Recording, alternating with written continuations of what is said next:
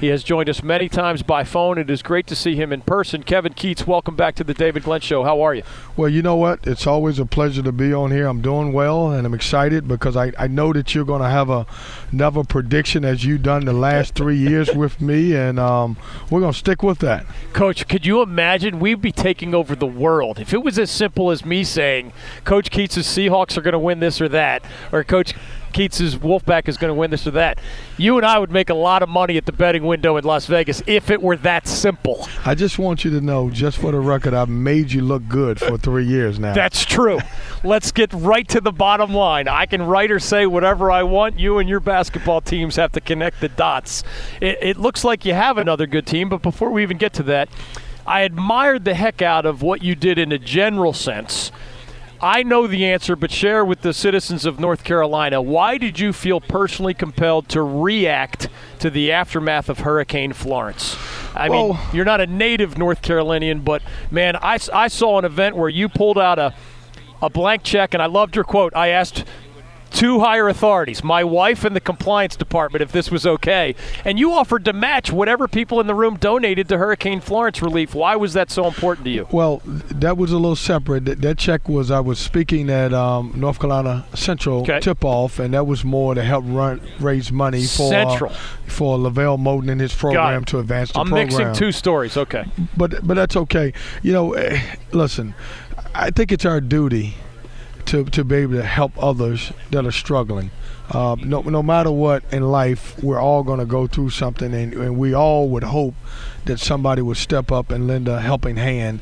And so I don't ask for credit. I just want people to, you know, if you saw the pictures, and, you know, I think back to my days at Wilmington, and I talked to so many of the friends that I developed there, and, you know, their stories and what was going on. I think that's the least that we can do to be able to try to help. And so it meant so much to me to reach out to our colleagues, and so many responses, and guys were sending stuff in, and I thought that was important. And, I do it again. I do it 100 times if I could. When I saw that photo, Coach, of what was I-40 on its way to Wilmington, and it was an aerial photo with trees on the left, trees on the right, and nothing but water in between. And it turned out that the water was so high you couldn't even see the tops of the traffic signs telling you for an exit or whatever. Of course, you're a North Carolinian now. You represent the Wolfpack always, but when somebody else saw the photos of what happened in Wilmington, it might be a sad moment. You probably knew all of those places in Wilmington because of those years with the Seahawks, and that makes it hit home harder. Yeah, I didn't recognize some of the places. It was tough. I've driven that I-40 a million times going back and forth from Raleigh, to Wilmington, and when I saw it, I thought the picture was fake. Yeah. I just didn't believe Photoshop it. or something. Yeah, absolutely. And that place is always going to be special to me. But even that being said, the state of North Carolina, if it was Virginia, or if it was Texas, or if it was anywhere else, I think anytime you can help, you should. I hope you like this question. When I think of the teams that have the most intriguing freshmen, it starts with Duke for the obvious reasons. When I think of the teams with the most intriguing veteran returnees, I think of UVA and UNC for the obvious reasons. But when I think of the team with the most interesting group of eligible transfers, so some grad transfers, some traditional transfers, some junior college transfers, I actually do a list of the top 10 incoming ACC blank. And on my list of the top 10 incoming ACC transfers, 5 of your guys are in the top 10. Have I lost my mind, or are you building your rotation around at least 5, maybe even more of those new guys? Well, I made it, David, you notice I made it easy for you because I got all the transfers in the whole league, just so you know. C.J. Bryce of UNCW, right? Yeah. But also the big guy Wyatt Walker is going to play for you, and the athletic big guy DJ Funderburk via Ohio State in the junior college ranks, and others. I mean, Devin Daniels of Utah. Holy cow, man. I mean, it can't be easy to microwave a basketball team, but tell us about these transfers of all varieties. Yeah, it's a tough situation, and, obviously I wanted to build a program, and, right now for us, I recruited 3 really good newcomers to come in, but I needed a foundation. 3 of those guys that you're talking about set out for us last year. C.J. Bryce, who played for me at Wilmington, was a really good player as a sophomore, averaged almost 18 points a game. He's going to be a really good player for us at NC State.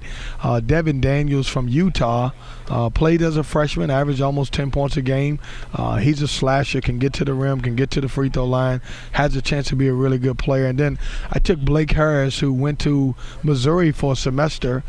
He's from Chapel Hill, and he came back home and had the chance to play here in front of his parents, and I thought that was important. So he'll be good. And then I've got a young man who transferred from Kentucky, Sasha, who's going to be really good. He was a McDonald's All-American from Chapel Hill. No, he can't play this year. He can't play this year, but he's going to be good for us. And then we took DJ Funderburg, who was arguably the #1 JUCO player in the country, who had went to Ohio State and then ended up going to junior college, and he's back. So we do have a lot of new faces, 3 of them who were able to practice with us last year. Is that by design, Coach? Because we see the numbers of transfers out and in more and more. They're growing every year. You'd be crazy to not at least pay attention to the transfer circuit because, poor Danny Manning was with us today, and he lost 9 different guys in 1 year. I mean, some of them the usual graduating senior, but most of them either the guy leaving early, sometimes unexpectedly, sometimes not even for the NBA, but somewhere else in the world, and then guys either looking for playing time or otherwise unhappy.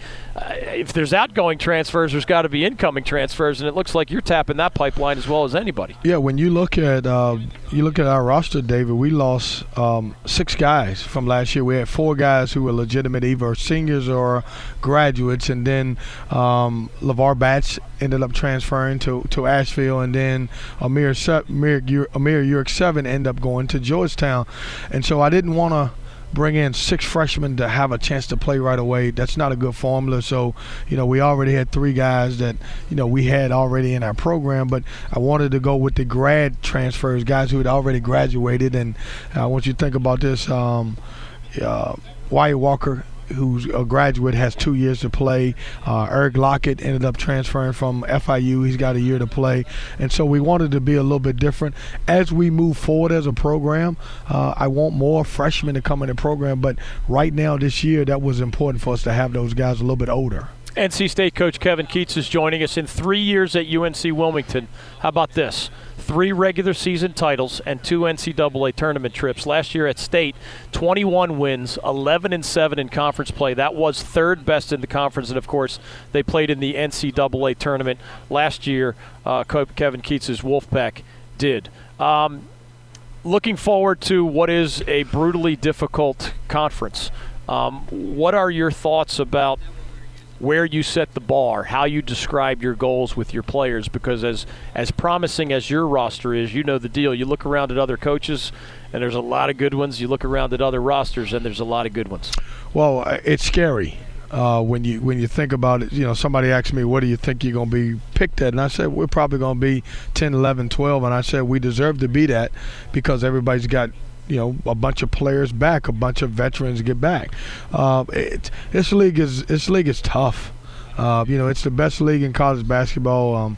We got the best programs, you got the best players, you got the best coaches. And so you can never look at your schedule and say, man, I'm going to get a win here, right, because it just doesn't happen that way. And, we're one of the, if you look at us, we're one of the guys who have the newest roster, obviously, in the ACC. And so we got a lot of work ahead of ourselves just to catch up. My biggest struggle is that I don't have game experience with these guys. I've got 3 guys, now 2 because of Braxton Beverly, that have actually played in the NC State uniform, and so I got to figure out how to bring them along quickly. Last thing for Kevin Keatts, during your time here in Charlotte at Operation Basketball, not just you, but a lot of guys were intrigued by the verdict in New York City in the FBI-related trial. I think everybody knows NC State's place in that eyewitness testimony traces to prior to your arrival. I think almost all of our listeners statewide understand that. But as the current head coach of the Wolfpack, John Swofford, ACC commissioner, said earlier today, not only do I think that the NCAA will take action based on these criminal trials, John Swofford said, I think there should be action, at least if you can back up the truth And unfortunately for NC State, a former Wolfpack assistant is dealing with some severe allegations, channeling money to the family of a recruit. What was your reaction to the verdict today, and what is your approach more generally to whatever the fallout might be? Well, David, I just found out the verdict, and I don't really have a reaction to it. A lot of that stuff predated my staff and I. Obviously, I've said this, I've got a new program, a new system.